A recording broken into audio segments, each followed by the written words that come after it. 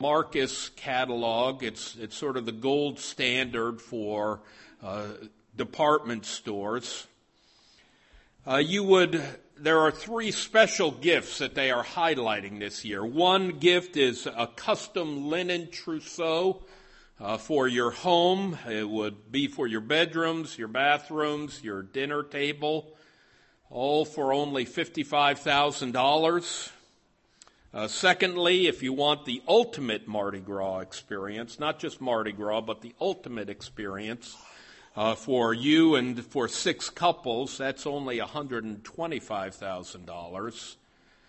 But the special gift this year, and I quote, it's a quest for fragrance utopia that begins with 2 first-class tickets to Paris, where you'll meet a 6th-generation master perfumer by the name of Olivier, who will create, like kings and queens before you, the ultimate custom scent. While in the City of Light, you and a guest will dine with Olivier, enjoy 5-star accommodations, white glove car service, private tours, and other experiences befitting the royal amazing you. A few short months later, a fragrance elite will arrive at your doorstep in 24 14-karat gold-gilded 6-liter flacons and 12 14-karat gold-accented leather atomizers featuring your bespoke scent. All for the deal of only $475,000. But if you're thinking about it, you'd better hurry. There's only one available. Contrast these excessive gifts with practical gifts, such as those gifts we could give through Gospel for Asia or Samaritan's Purse. Samaritan's Purse encourages people to fill shoe boxes that are sent to children around the world, shoe boxes filled with basic clothing, toiletries, books, a few toys. Or through Gospel for Asia, you could give a mosquito net, a basic biosand water filter, a pair of pigs, a bicycle for a missionary. And even if you were to combine all those gifts, it would be less than $300. But there's one more gift I'd like for us to be thinking about, and that is indeed the gift of gifts. The gift of God's own Son, our only Savior, the Lord Jesus Christ. It's that gift described there in 1 Peter chapter 1, verse 19. I would invite you to turn in your Bibles or keep your Bibles open. It's there on page 1014 of our Pew Bibles. 1 Peter 1:18, knowing that you were ransomed from the futile ways inherited from your forefathers, not with perishable things such as silver and gold, but with the precious blood of Christ, like that of a lamb without blemish or defect. You know, here is God's most precious gift, the holy gift of His beloved Son, our precious Savior, the Lord Jesus Christ. For God's most precious gift is indeed the holy gift of our redemption in Christ. Well, why is redemption in Christ God's most holy gift, most precious gift? Well, 3 reasons. It's a gift to unworthy sinners like you, like me. Secondly, it's the gift of a precious Savior. And finally, it's a gift of gospel security. Redemption is God's gift to unworthy sinners. To put 1 Peter chapter 1, 18 and 19 in context, if you were to look at the beginning of 1 Peter, verses 1 through 12, you would learn that this epistle begins with a celebration of hope. hope because of the resurrection of Jesus Christ. It's there in 1 Peter chapter 1, verse 3. Blessed be the God and Father of our Lord Jesus Christ. According to his great mercy, he has caused us to be born again to a living hope through the resurrection of Jesus Christ from the dead. It's a joyful hope because of the prophecies and promises of salvation in Christ. And the reason this letter was written to Christians was to give them that gospel hope, that salvation joy, even in the midst of great trial and persecution and sorrow and heartache. And then picking it up in 1 Peter chapter 1, verse 13,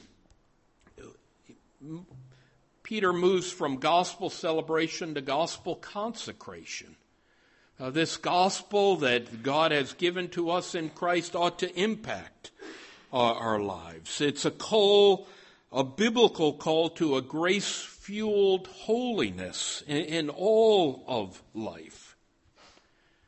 But the question here still lingering in the reader's mind, and the question I believe God's Word answers for us, but the question is this: how can we as unworthy sinners draw near to a holy God and know the sure hope of redemption?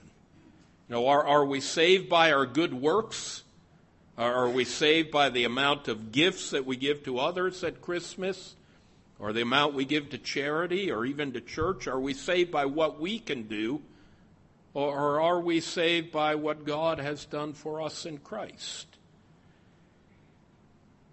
And here verse 19 leaps out from the pages of God's Word. We are saved by the precious blood of Christ. There's a real problem of sin in Peter's day and in our day as well. Peter writes about it. God's Word tells us, knowing that you were ransomed from the futile ways inherited from your forefathers. There in 1 Peter 1:18. Well, what's a futile way of life? It's not a word we use too often. A futile life is a life without eternal purpose. It's a life without gospel hope. I give you a few synonyms. It's a vain, empty, powerless, pointless, and unfruitful life. It's a life that vainly tries to find hope and significance through the spiritually empty religious traditions of men. That's the truth, the futile ways inherited from your forefathers. You're going through the motions of faith, but there is no heart change. There is no personal relationship with Christ.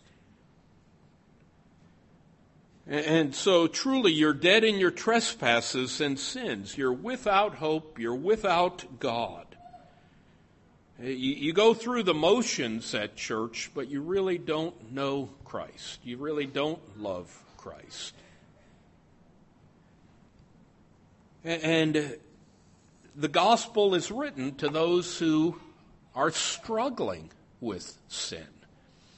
God gives his promise, his provision of redemption there, knowing that you were ransomed or redeemed from the futile ways inherited from your forefathers. That's a rich biblical word, ransomed or redeemed. It speaks of our slavery to sin and the hope of salvation in Christ. Well, who needs to be ransomed? Who needs to be redeemed?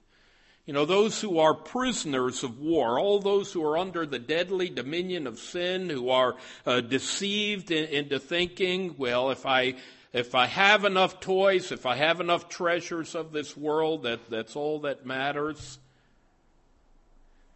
And those who are living in spiritual bondage.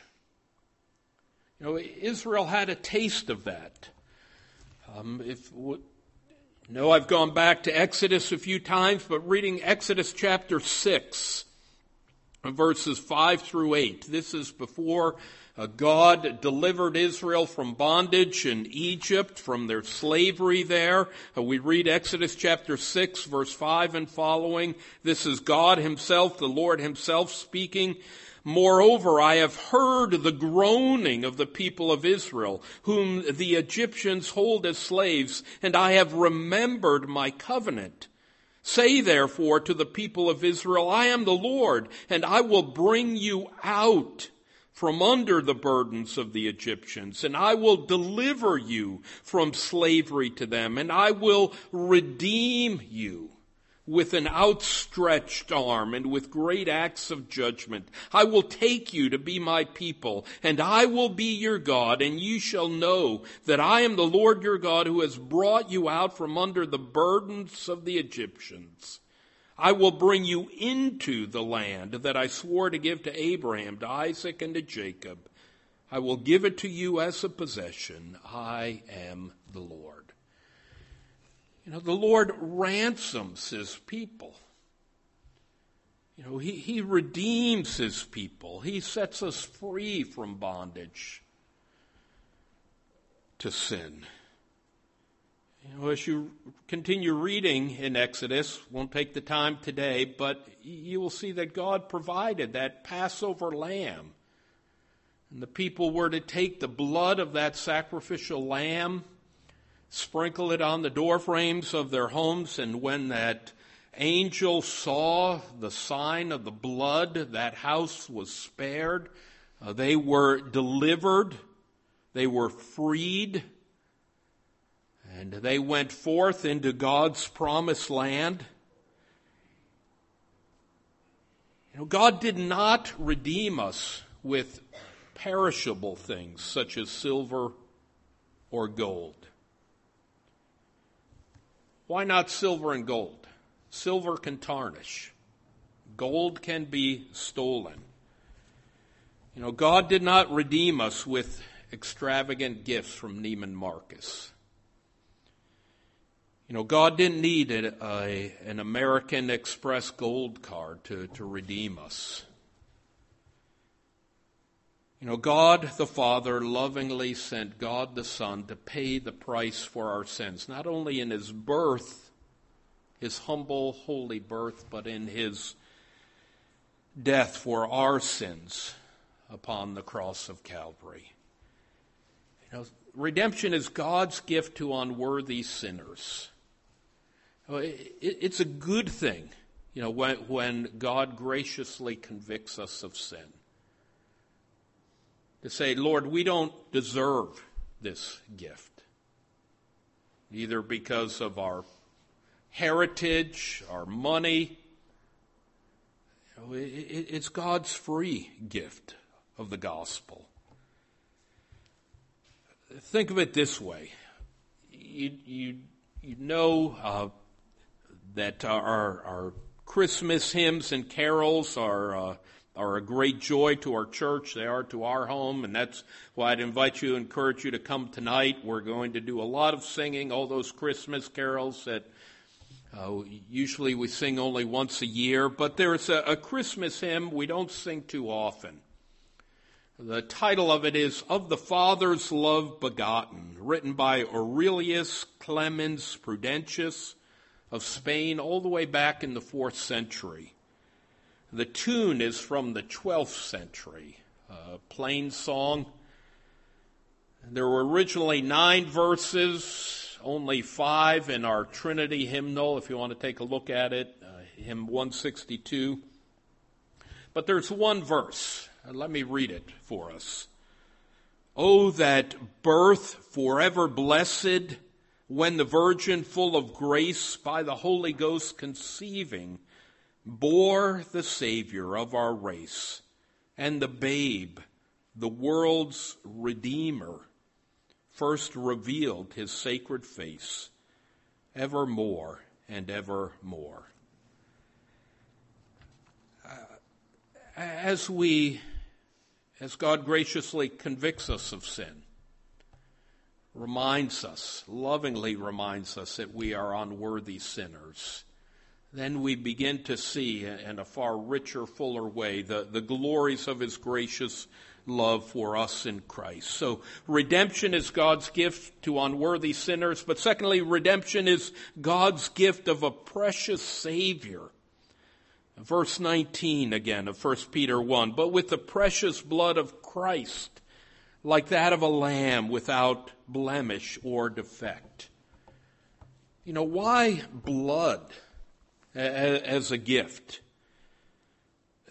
To read one Old Testament verse gives us insight. Leviticus chapter 17, verse 11. This is what God tells us about blood, the importance of blood.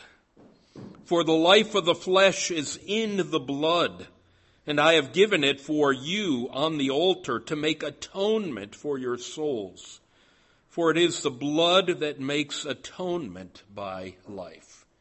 That's why throughout the Old Testament they were continually offering sheep and goats and bulls and doves.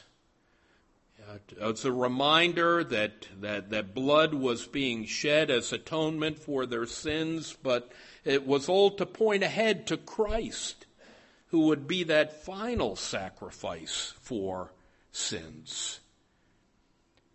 Reminding us that in Christ we know the truth of Scripture, that without the shedding of blood there is no forgiveness of sins. Christ shed his blood to forgive so that our sins would be forgiven.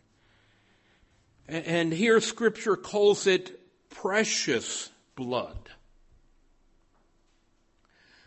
Full disclosure here, one devotional book that Lynn and I use is Charles Spurgeon's Morning and Evening. It's a great Christmas gift, and if you don't want to buy it, you can even find it online, get it sent to your inbox every morning and evening. But he has a devotional on the morning of April 16th about this verse, about the precious blood of Christ. He calls it the costly, preserving, sanctifying, the overcoming power of Christ's blood, and using that as a launching point for truths real quickly here about Christ's blood as we consider his death for our sins, God's precious, holy gift of salvation. Christ's blood is costly blood. We might think that gift of perfume, $475,000, is a costly gift. Well, that pales in comparison to Christ's costly blood. And why is Christ's blood called precious or costly? Because in God's economy, it required the precious blood of Christ to purchase our precious souls. Psalm 72 verse 14 puts it this way: from oppression and violence he redeems their life, and precious is their blood in his sight. Our blood is precious to Christ, and so he shed his far more precious blood for us. It's costly blood. It's cleansing blood. Scripture tells us, though your sins be as scarlet, I shall make them as white as snow. When Christ cleanses us from our sins, and his blood does indeed cleanse us, it's with the assurance that we can now stand before Christ without stain, without spot. This is what Spurgeon writes: O precious blood which makes us clean, removing the stains of abundant iniquity and permitting us to stand accepted in the beloved, notwithstanding the many ways in which we have rebelled against God. The verse of Scripture that would go with that is Titus 2 verse 14. speaking again of Christ who gave himself for us to redeem us from all lawlessness and to purify or to cleanse for himself a people for his own possession who are zealous for good works. So Christ's blood is costly. It's cleansing blood. Christ's blood is conquering blood. Revelation 12 verse 11 tells us they overcame through the blood of the Lamb. That's how we overcome sin. That's how Christ overcame sin. And Christ still conquers sin on our behalf through his costly, cleansing, conquering blood. But most importantly, this is Christ's blood. Christ shed his own blood to save us. God's gift of redemption for sinners was a personal, a precious, a loving gift for sinners. Indeed, we could call it a holy gift because it's a holy gift from a holy Savior for our holy salvation. For Scripture tells us that without holiness no one shall see God. But thanks be to God that in Christ, when God looks at us now, he doesn't see our sin, he sees the righteousness of Christ. We read today in that rich prayer, that Puritan prayer, Gift of Gifts, this line about Christ. As a man to die my death, to shed satisfying blood on my behalf, to work out a perfect righteousness for me. Christ is the one who shed his precious blood for our soul, and so we can rightly call him a precious Savior. Scripture tells us that he is like that of a lamb without blemish or defect. That's been our theme. Taken from John 1:29, where John the Baptist saw Christ coming to him and said, "Behold the Lamb of God who takes away the sin of the world." That's what we rejoice in at Christmas, that Jesus is indeed that Lamb of God, without blemish, without defect, faultless, flawless. John MacArthur writes this about Christ the Lamb. He, Christ, is the most precious Lamb because he is the most perfect Lamb. And therefore his blood is the most precious blood. Well, what's the impact upon us? This is not just theology that is being proclaimed here, gospel truth. There's a comfort here for us. And knowing that God has given us that gift of a precious Savior. This gospel assurance that Jesus, the Lamb of God, shed his blood, his costly, his cleansing, his conquering blood for the sins of his children gives us comfort. Not just for those few short hours of Christmas Day, but for all eternity. Christ's gracious gift of Jesus provides us with peace as well. There are grave problems facing our country and our world today. Serious problems. Economic problems. Education problems. Racial concerns. It would be easy to have one of two reactions, to despair, to throw up our hands. Well, maybe when we get a new set of government officials, then the problem will be solved. Or to dig a bunker, to say, let's just hide ourselves in our homes, protect ourselves. But I believe here's God's Word gives us the third option, the right option. And really it's not an option, it's a command. We're not to despair. We're not to dig into a bunker. We are to declare the gospel. You know, that's our only hope in these days for tomorrow and until Christ comes again. That Jesus Christ is that precious Savior who shed his precious blood like that of a lamb without blemish or defect. You know, there's the gospel here. What's the gospel? The gospel is simply this.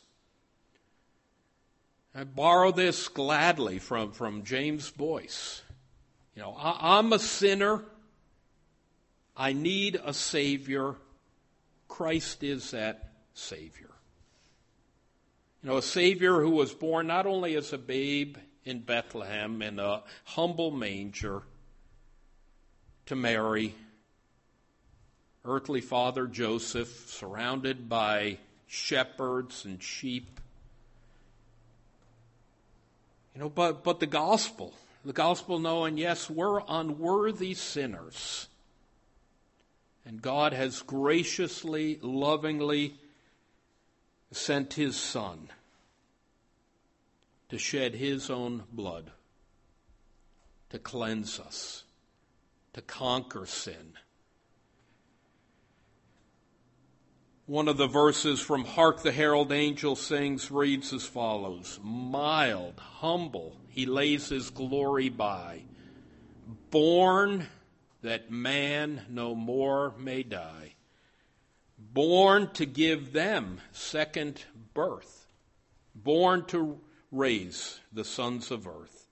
Hark the herald angels sing, glory to the newborn King.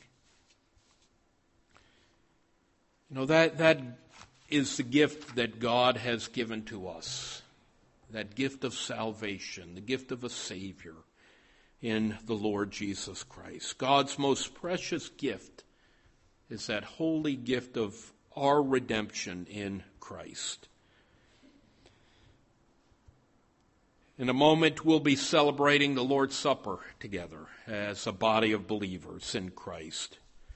You know, what better time to take communion than on the Sunday before Christmas?